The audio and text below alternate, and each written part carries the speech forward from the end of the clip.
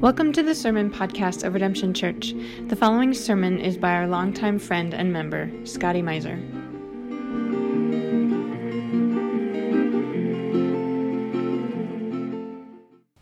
Matthew 4, 1-11. Then Jesus was led by the Spirit into the wilderness to be tempted by the devil. After fasting 40 days and 40 nights, he was hungry. The tempter came to him and said, "If you are the Son of God, tell these stones to become bread." Jesus answered, "It is written, man shall not live on bread alone, but on every word that comes from the mouth of God." Then the devil took him to the holy city and had him stand on the highest point of the temple. "If you are the Son of God," he said, "throw yourself down, for it is written, he will command his angels concerning you, and they will lift you up in their hands so that you will not strike your foot against a stone." Jesus answered him, "It is also written, do not put the Lord your God to the test." Again, the devil took him to a very high mountain and showed him all the kingdoms of the world and their splendor. "All this I will give you," he said, "if you will bow down and worship me." Jesus said to him, "Away from me, Satan, for it is written, worship the Lord your God and serve him only." Then the devil left him, and angels came and attended him. The word of the Lord. Thanks be to God. I'm pretty excited about this story, guys. I'm not going to lie to you. It's a wild one. Have we all heard it, first of all? We've all heard the story of the temptation of Christ. So it's unique for a couple of reasons. I don't think it was until I started researching for this passage that I realized that while most of the Gospels read like eyewitness accounts, right? Most of them read like, this is what it was like for other people to be around Jesus. But not this story. This is one of the very few stories where there are no eyewitnesses, where Jesus is the only mortal character. It's one of the very few stories where we get an idea, not what it was like for other people to be with Jesus, but what it was like for Jesus to be Jesus. Does that make sense? Like we get an account of Jesus on his own, facing the voice of his accuser. The only other story I could really think of this week where that's the case was the Garden of Gethsemane, where Jesus prays in agony, "Father, if it's possible, take this cup from me." And I think it paints a very different picture of the inner life of Christ than we might be used to imagining. Most of the time we think that Jesus' problems are, just kind of coming from his annoying disciples or from the annoying scholars. But it seems like at the very least there was a lot going on. Jesus' inner life was not always one of peace. The other interesting thing about this story, though, is that it's doing so many remixes of old scriptural motifs, things that we would recognize if we've read the rest of the Bible closely. For one thing, it takes place in the wilderness. Now, in the Bible, the wilderness is always more than the wilderness. If someone's in the wilderness, they are not just in the wilderness. That word is used when Adam and Eve are cast out of the Garden of Eden. They're cast into the wilderness. If the Garden of Eden is everything in God's creation ordered and thriving, then the wilderness is the exact opposite. It's the place where God casts Adam and Eve. It's where God casts Cain after Cain murders his brother. It's where the Israelites wander for 40 years in search of the promised land. So when you're in the wilderness, nothing is certain. Paradise might be coming. It might be in the rear view. But when you're in it, Nothing certain. And so it's here that Jesus comes to be tested. It's here in this sort of liminal in-between space that Jesus comes to face the ultimate question: what does Jesus believe about himself? Not just what do we believe about Jesus, but what does Jesus believe about himself? Justin, if we have that next slide. Yeah, so even though Jesus' ministry hasn't started yet, there's no disciples and there's no miracles yet, this is very early in Matthew's gospel, Jesus should know his identity.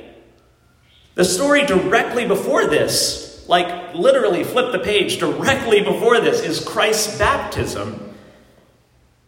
And that leaves no room for doubt as to who Jesus is in the eyes of God. At the moment of Christ's baptism, it says, heaven was opened, and Jesus sees the Spirit of God descending on him like a dove and alighting on him, and a voice from heaven said, "This is my Son, whom I love. With him I am well pleased." Have any of you guys ever gotten a really, really meaningful word of encouragement that you're just oh yeah, that's going to last me a while? That was really good. That was some for real dopamine right there. That's going to last me a while. But it's in the wilderness that Jesus is going to hear the exact opposite. If we bring up this next slide. I love this icon because it's kind of a comic. You're supposed to read it from left to right. So Jesus' temptations are presented in order there, ending with the casting out of Satan. But in almost every one of these interactions, Satan is going to question what it is that Jesus believes about himself. If you click next there, Justin. Oh, thanks, Marie. Sorry. Satan questions the very premise of Jesus' identity with every temptation. He starts the first one and he says, "If you are the Son of God." The second one, "If you are the Son of God." And while the third one does not start with that phrase explicitly, he does ask Jesus to bow to him. Which I think it should go without saying that if Christ were to do that, it would mean there was some doubt going on as to his own identity. "If you are the Son of God," Satan says. All the actions he presents, all the actions the accuser presents, rest on the same premise that Christ's identity is not certain, that Christ's status in God's eyes has yet to be proven. And if we go to that next slide, the question now is less, is Jesus going to sin? And the question is more, which voice is Jesus going to believe?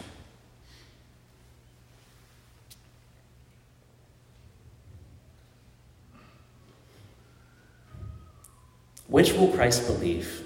What his Father has said or what Satan implies? Will Christ remember that he is God's beloved Son? I don't know about you guys, but this very quickly stops becoming just a question about Jesus. I think there are so many ways set up in this world that we are meant to question our own worth and our own status as God's beloved children. And you don't have to go into the wilderness and meet Satan to do this. I'm in a job search right now. I don't know what's coming next. That's not a full-on wilderness, but it is this in-between space. It's a space where I don't know what's next, and I can very quickly begin to question my own worth in God's eyes. It starts with, this job offer didn't work out. but it quickly becomes, I'm not hireable.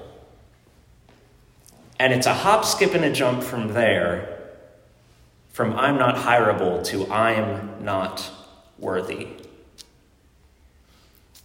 That, friends, is the voice of the accuser. It's the voice we face in our everyday lives. It's the voice we face in our own individual wildernesses.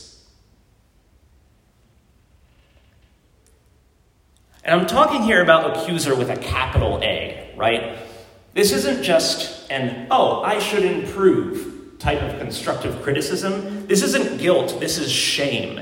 This is, I am irredeemable. Who I am is fatally flawed.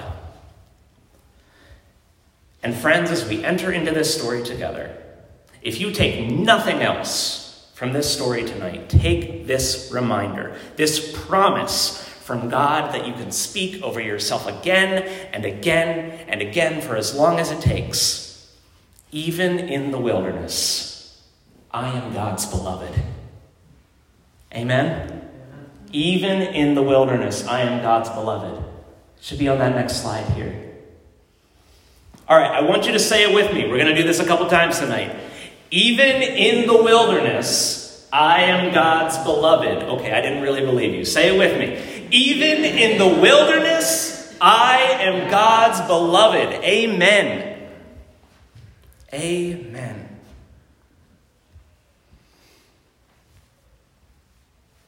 So let's see what the accuser tries to do to get Jesus to forget this.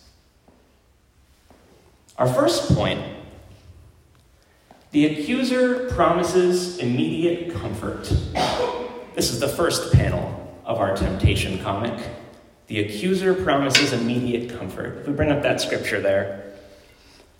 So then Jesus was led by the Spirit into the wilderness to be tempted by the devil.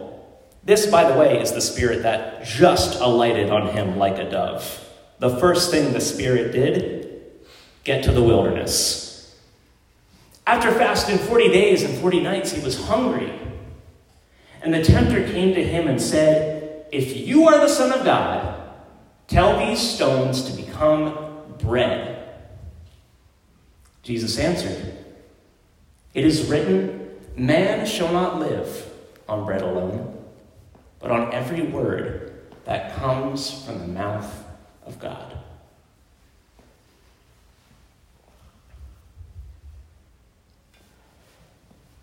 So this is how the story starts. Did you notice how there wasn't a whole lot of lead up to Satan? Like, Satan just pops up and you're supposed to just know who this guy is or just kind of roll with it. There's not a lot of Satan lore given here. Jesus doesn't say to him, aha, yes, you, I remember you were God's most beautiful angel and you fell from the... No, he just shows up and he starts accusing. Well, really, that's most of what we get in most areas of the Bible. Satan is a underdeveloped character. And it's really more of a title than anything. If we go to that next slide, I know we've talked about this before. Hasatan is the Hebrew title given here.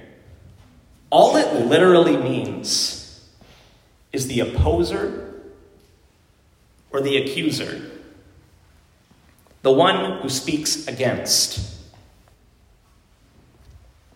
Here he might be translated into the tempter. But all Satan does here is what his title implies. He accuses. He tries to get Jesus to forget who Jesus is. And I think it's important to recognize, even though we're not told much about what the accuser was doing before this or after this, we can see when the accuser chose to strike. It's when Jesus is alone, disconnected, and hungry.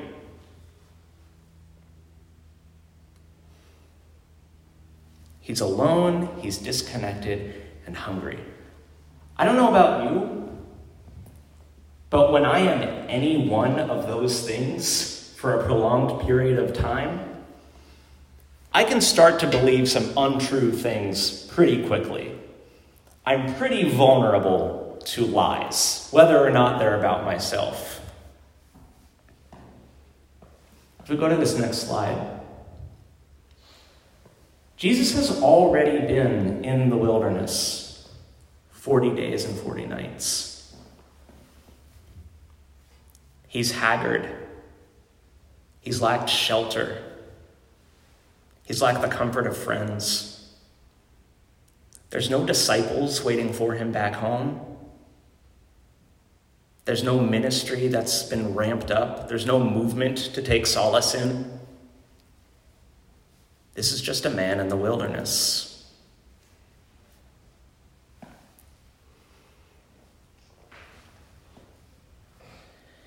Now, it's important to note that accusations about someone's identity will never go away with a simple proof. Here's what I mean by that. Let's play out the tape if Jesus said yes to the accuser, right? So Jesus turns the stones to bread, he eats the bread, and the accuser just says, "My mistake, 1,000 pardons," and leaves him alone forever. Is that our experience with our innermost intrusive thoughts? Is that our experience with the lies we tell ourselves? They don't go away with proof. They say it's what they want, but they just find another way to bring us down.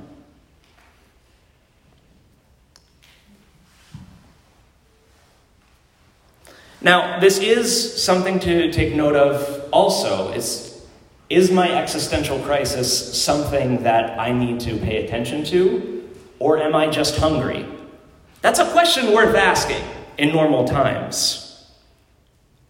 But when those things are taken away, either through fasting or because the batteries on your headphones died, those things that we use to numb ourselves to the voices of our accusers, a discomfort often arises. It's a discomfort with the world or with ourselves. Because it's not always bread and starvation. We so often use what we have for more than nourishment. And we use our delights for more than innocent pleasure. We use our immediate comforts to numb the voices of our accusers. And when they're taken away, that's when the voice can choose to strike. What I find fascinating about this passage is that it does not give a recipe to make those voices stop. It does not give a recipe to silence the voice of the accuser, but it does give us something to remember when we hear it. Even in the face of the accuser, even in the wilderness, I am God's beloved. Amen? Well, say it with me. Even in the wilderness, I am God's beloved. One more time. Even in the wilderness, I am God's beloved. Amen. The second thing the accuser does when bread doesn't work, our second slide here, the accuser uses religion. We bring up that passage. Then the devil took him to the holy city and had him stand on the highest point of the temple. "If you're the Son of God," he said, "throw yourself down. For it is written, He will command his angels concerning you, and they will lift you up in their hands so that you will not strike your foot against a stone." Jesus answered him, "It is also written, do not put the Lord your God to the test." So it didn't take long for the accuser to start quoting scripture. And I don't think this should surprise us, right? If it works, it works. Our accuser often mimics the voices we've been conditioned to trust. Our accuser often mimics the voices we've been conditioned to trust. There's a friend of mine who also suffers from OCD, like myself, and I think she described it really well, the intrusive thoughts that prey upon her brain.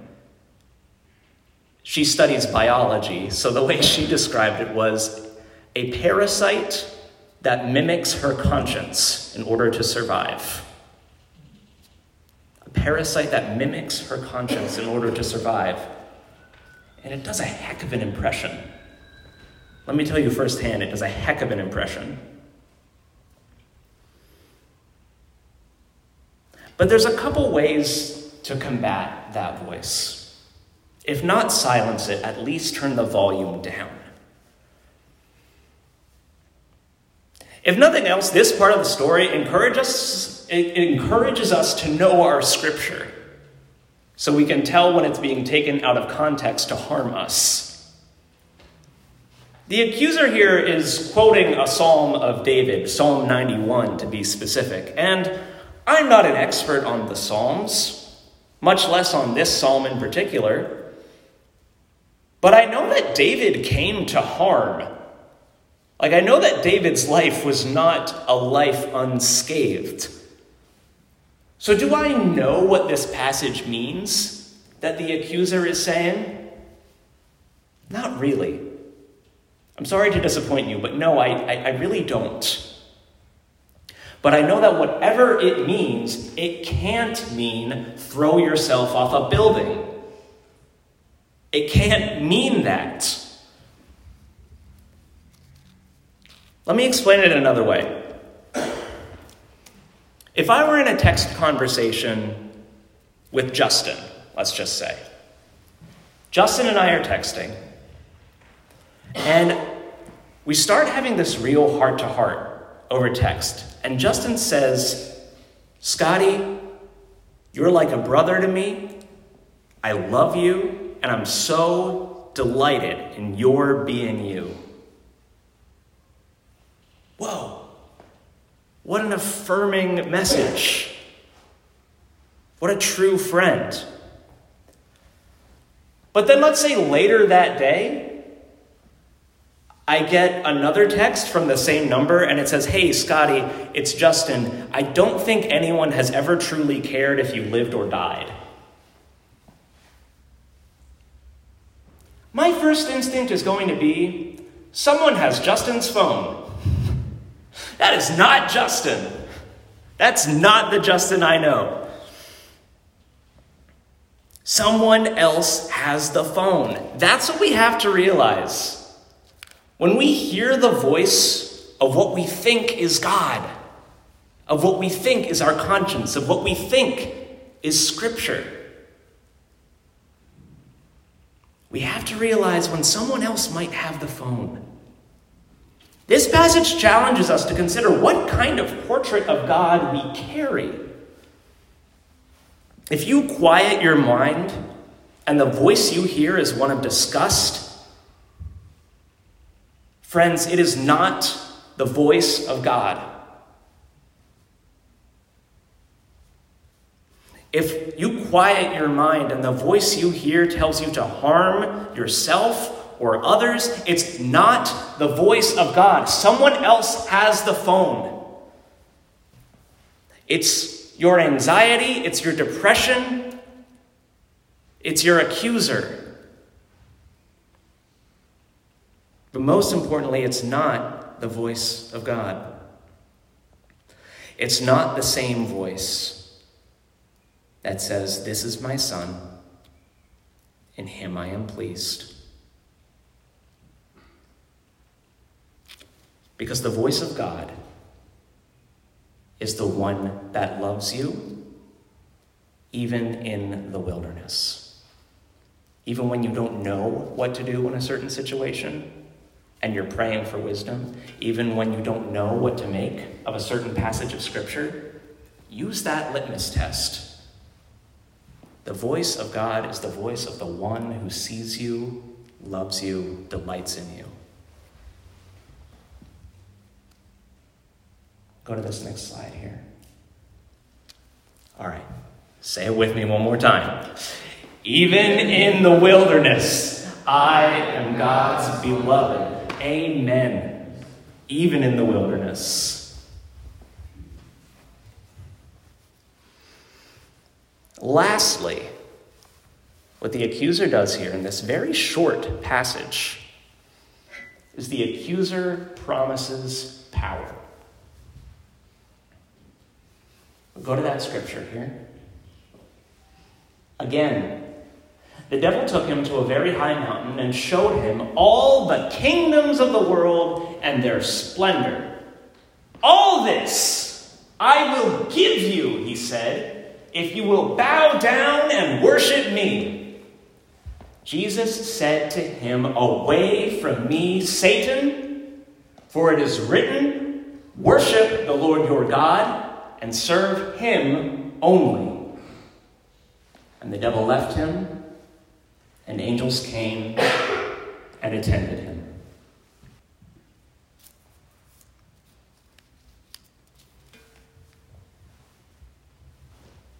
This is the first temptation where the accuser is writing a check from his own account. The first temptation, he says, stones to bread. You should be able to do it. The second temptation, he says, jump off the temple. God should be able to save you. The last one might be the most dangerous. Worship me, and I will give the whole world to you. Bow to me, and I will give the whole world to you.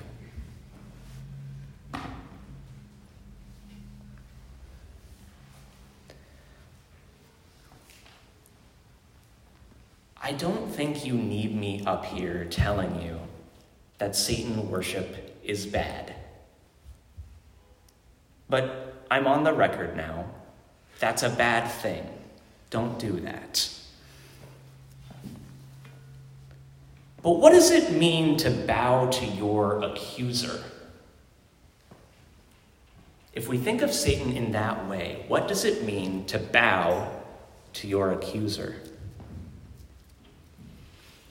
Well, this isn't the last time that Jesus uses this phrase. Away from me, Satan is also translated, get behind me, Satan. If we go to that next slide.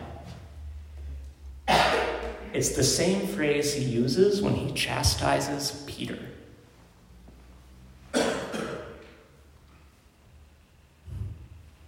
Why is he chastising Peter in the same way that he's chastising the very voice of the accuser? It's because both of them are failing to get the way of the cross. Both of them are failing to get that the kingdom of God operates on an upside-down logic. Both of them still think that the way that is right is the way of conquest. Taking over the world.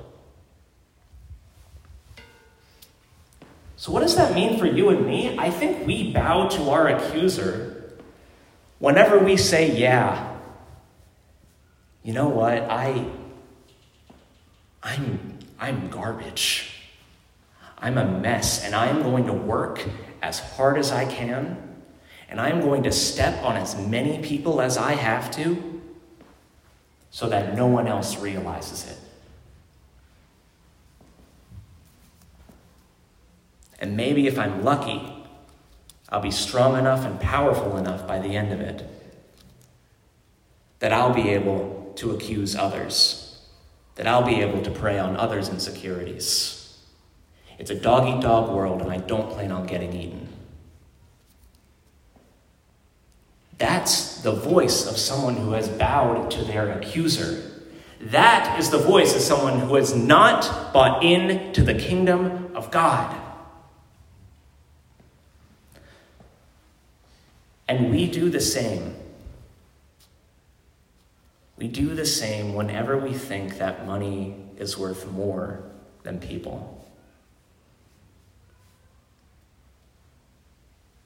we do the same every time we sell a piece of our soul in hopes of gaining some chunk of the world.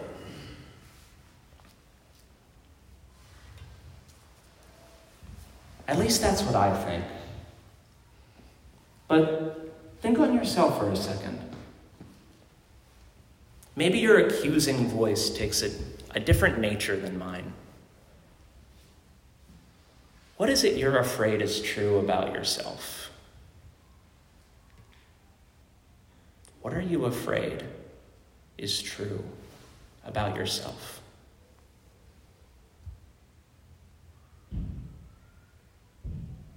Friends, I cannot silence that voice for you. I know that it often does not yield to logic, that too often it will not silence itself at the Lord's name. So I offer here not a silencer, but I offer a harmony to that voice. I offer this reminder to you that even in the wilderness, you are God's beloved. Let's bring up that slide. Say it with me. Even in the wilderness, I am God's beloved. Amen.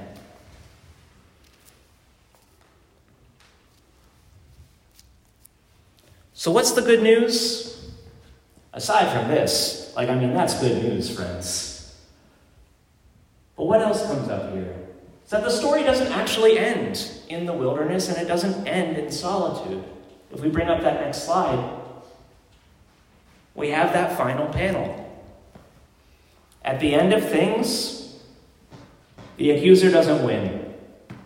Eventually, the accuser tuckers out, and Christ is consoled and comforted and attended by angels.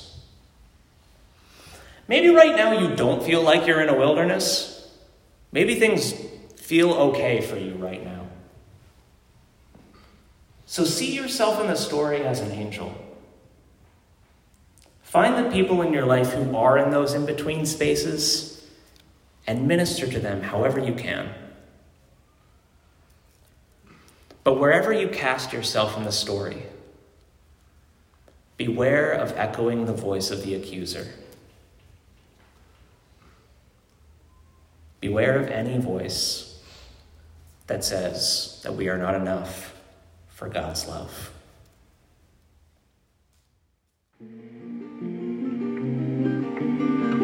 To find out more about Redemption Church, visit redemptionbristol.org.